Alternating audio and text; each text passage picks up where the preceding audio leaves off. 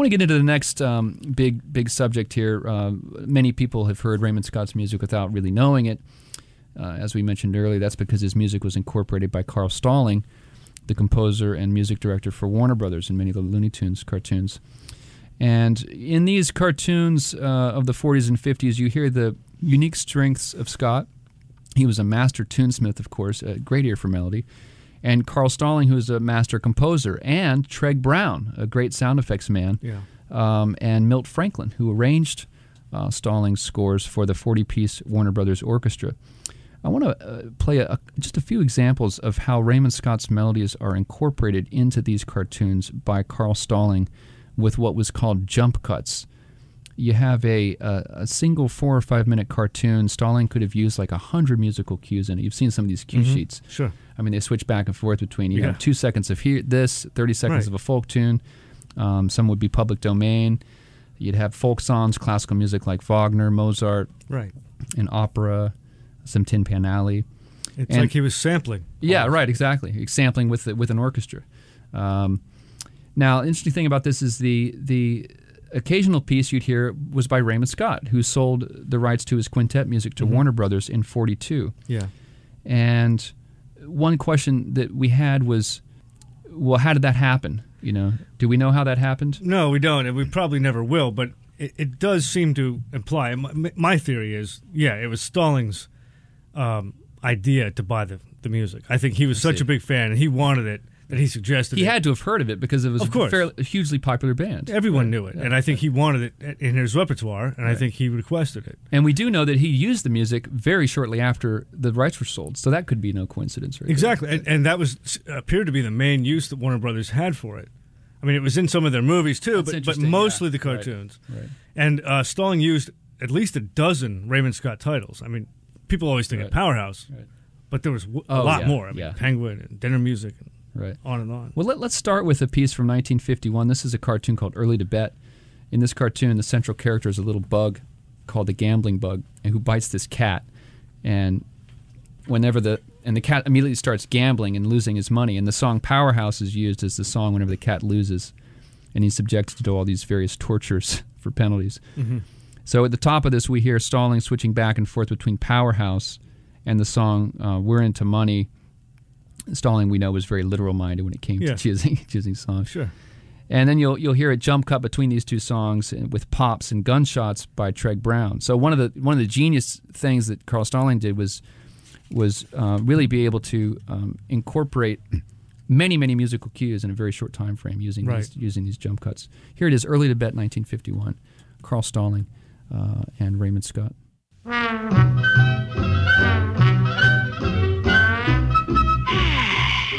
I'll leave my victims alone today. Even a gambling bug needs a vacation once in a while.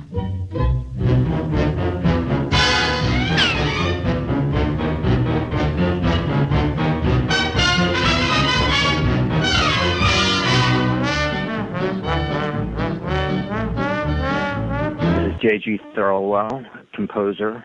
I think the first exposure to Raymond Scott was Warner Brothers cartoons. And Powerhouse being omnipresent in so many of those cartoons, and I always loved that piece of music. The thing with Powerhouse is it's got one of the greatest bass lines in history, you know, and also the top, you know, the bass line and the top line when they come together is just so fantastic.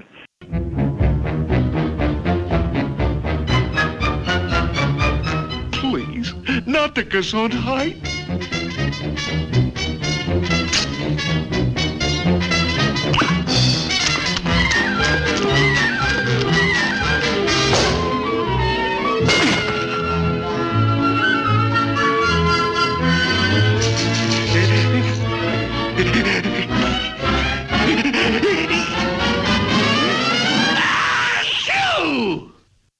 Stalling's scores for the Warner Brothers cartoons were very illustrative of each nuance and each gesture of the character. So a lot of his cues were, you know, he would do like a little flourish on a hand gesture or something like that. So, but it's all within one cue. if you actually dissected those cues, you could say, okay, there's a 2.5-second cue there, and then there's a 5-second cue there, and they're all separate musical gestures, but they're kind of strung together. And if you listen to them disembodied, it sounds very choppy. It's not like one piece of music that flows. But that's the charm of it, you know. I think that the reason that Stalling was able to pillage Raymond Scott's compositions so much was for that very reason, because they, they were discrete parts, but there's so many different parts, and they invoke so many different things. Roll out the barrel. Oh, no. Not that. No, not roll out the barrel, please.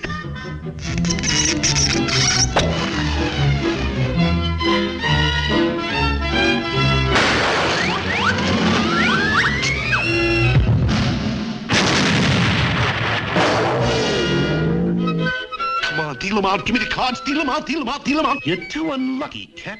I'm quitting before you killed yourself. My name is Daniel Goldmark. I am a music professor at Case Western Reserve University in Cleveland.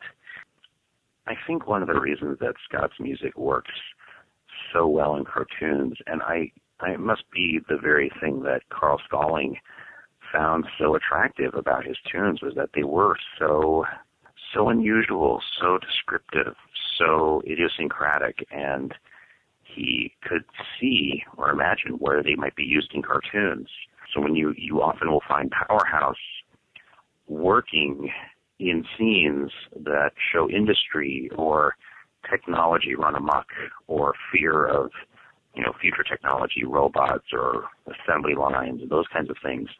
And it's a combination of Scott having captured the sound of industry and machines, but it's also Stalling taking that and putting it with the right images in the cartoons at the right tempo with the right instruments, and really kind of sealing the deal for we viewers who hear it and see it and think, what else could it possibly sound like but that?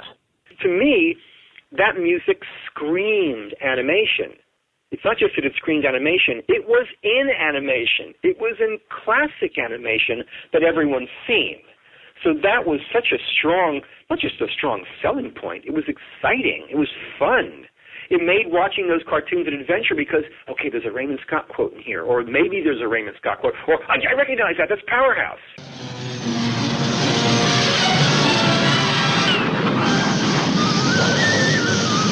Now then, eager young space cadet, here is the course we shall pursue to find Planet X. Starting from where we are, we go 33,600 turbo miles due up. Then west in an astro-arc deviation to here. Then, following the Great Circle, 7 radio loops south by down east. By Astro-Astrobo to here, here, and here. Then by Space Navigo Compass to here, here, and then to here, and here. By 13-point stratocumulus bearing 4 million light years, and thus to our destination. Now, do you know how to reach Planet X? Oh, sure. Well, I wish you'd explain it to me sometime, Buster. Well, it's very simple, sir. If we follow those planets, we can't very well miss Planet X. Oh, that's ridiculous. Of all the stupid suggestions. Hey, wait a minute. I think I've got it. I'll just bet that if we follow those planets, we'll find Planet X. Cad, how do I do it? I don't know.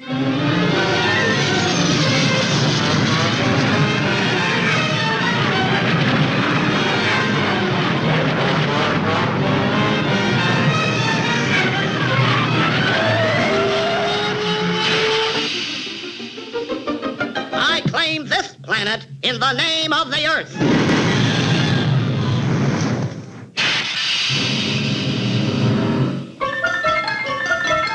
I claim this planet in the name of Mars. Isn't that lovely?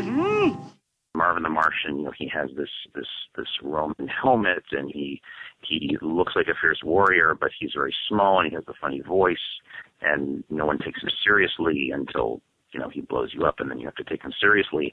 Stalling uses Boy Scout in Switzerland for Marvin the Martian, and it's this odd militaristic mismatch. You know, it's the march sound, but it's played on, you know, it's not played in the way we would expect. And that kind of tune that isn't quite right suddenly works perfectly when you have that image of something that isn't quite right together. They make something that's very right. Oh dear, this is most inconvenient. Now I'll have to call out the reserves.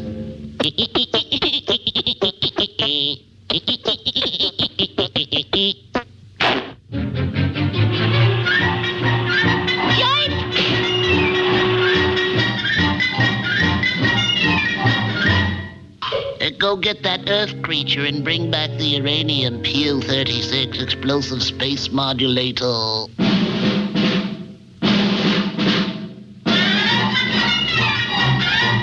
Hey, what's up? I'm Paul Miller, a.k.a. DJ Spooky. I actually think cartoon music was some of the most complex stuff of the 20th century, because not only was it about synchronization, but getting an entire orchestra to play in time while watching some kind of crazy like cartoon that's moving at 30 or 40 or 50 frames a second. And you got to imagine somebody had to notate that, somebody had to edit it, make sure it recorded well, the microphones had to be placed correctly. Again, I have the highest respect and regard for that. So, you know, I mean, it's technical, but it's also, at the end of the day, your average consumer is not really going to pay much attention to they just want to just watch a crazy cartoon. If I'm making a track for a party, and, you know, I don't really care if I'm riffing on a MIDI file of Michael Jackson or sampling Wagner, you know, it's really not that big a deal. But if I had to program an entire orchestra from scratch and then have it play in time to a film that was projected in front of the orchestra, and then on top of that make sure everybody's in time, you know, that's an incredible feat. And yeah, I don't have the patience for it. Like, I can't imagine. You got to remember, it's time consuming, and it's also just really, you know, attention to detail that most people wouldn't have the patience for anymore. Raymond sold his publishing, which was Circle Music Company, to Warner Brothers. It was in 1943 that Carl Stalling began using Raymond Scott melodies in cartoons. There's one interview Raymond gave in 1985 with a guy named Mike Rapchak. Mike says to Raymond, "So, I understand that your music was used in Warner Brothers cartoons." And Raymond's response was, "Yeah, that happened." And then he went on to talk about something else. It didn't mean anything to him. It was a business deal that he wasn't involved in. It presumably earned him a little revenue, but Mitzi said he didn't even watch cartoons. But the cartoons, of course, were important in a historical sense because it preserved these melodies. And you know something else? Without his music having been in those cartoons, I'm not sure where I really would have begun reestablishing Raymond Scott's legacy. I'm not sure I would have. You're listening to WZBC 90.3. My name is Brian Carpenter. We're listening to music from Raymond Scott, and that was Erwin Chusett, DJ Spooky there talking about Raymond Scott, and we're, of course, hearing music from the 1951 cartoon Early Tibet, the 1948 cartoon Hair Devil Hair, and Duck Dodgers in the 24th and a half century, 1953.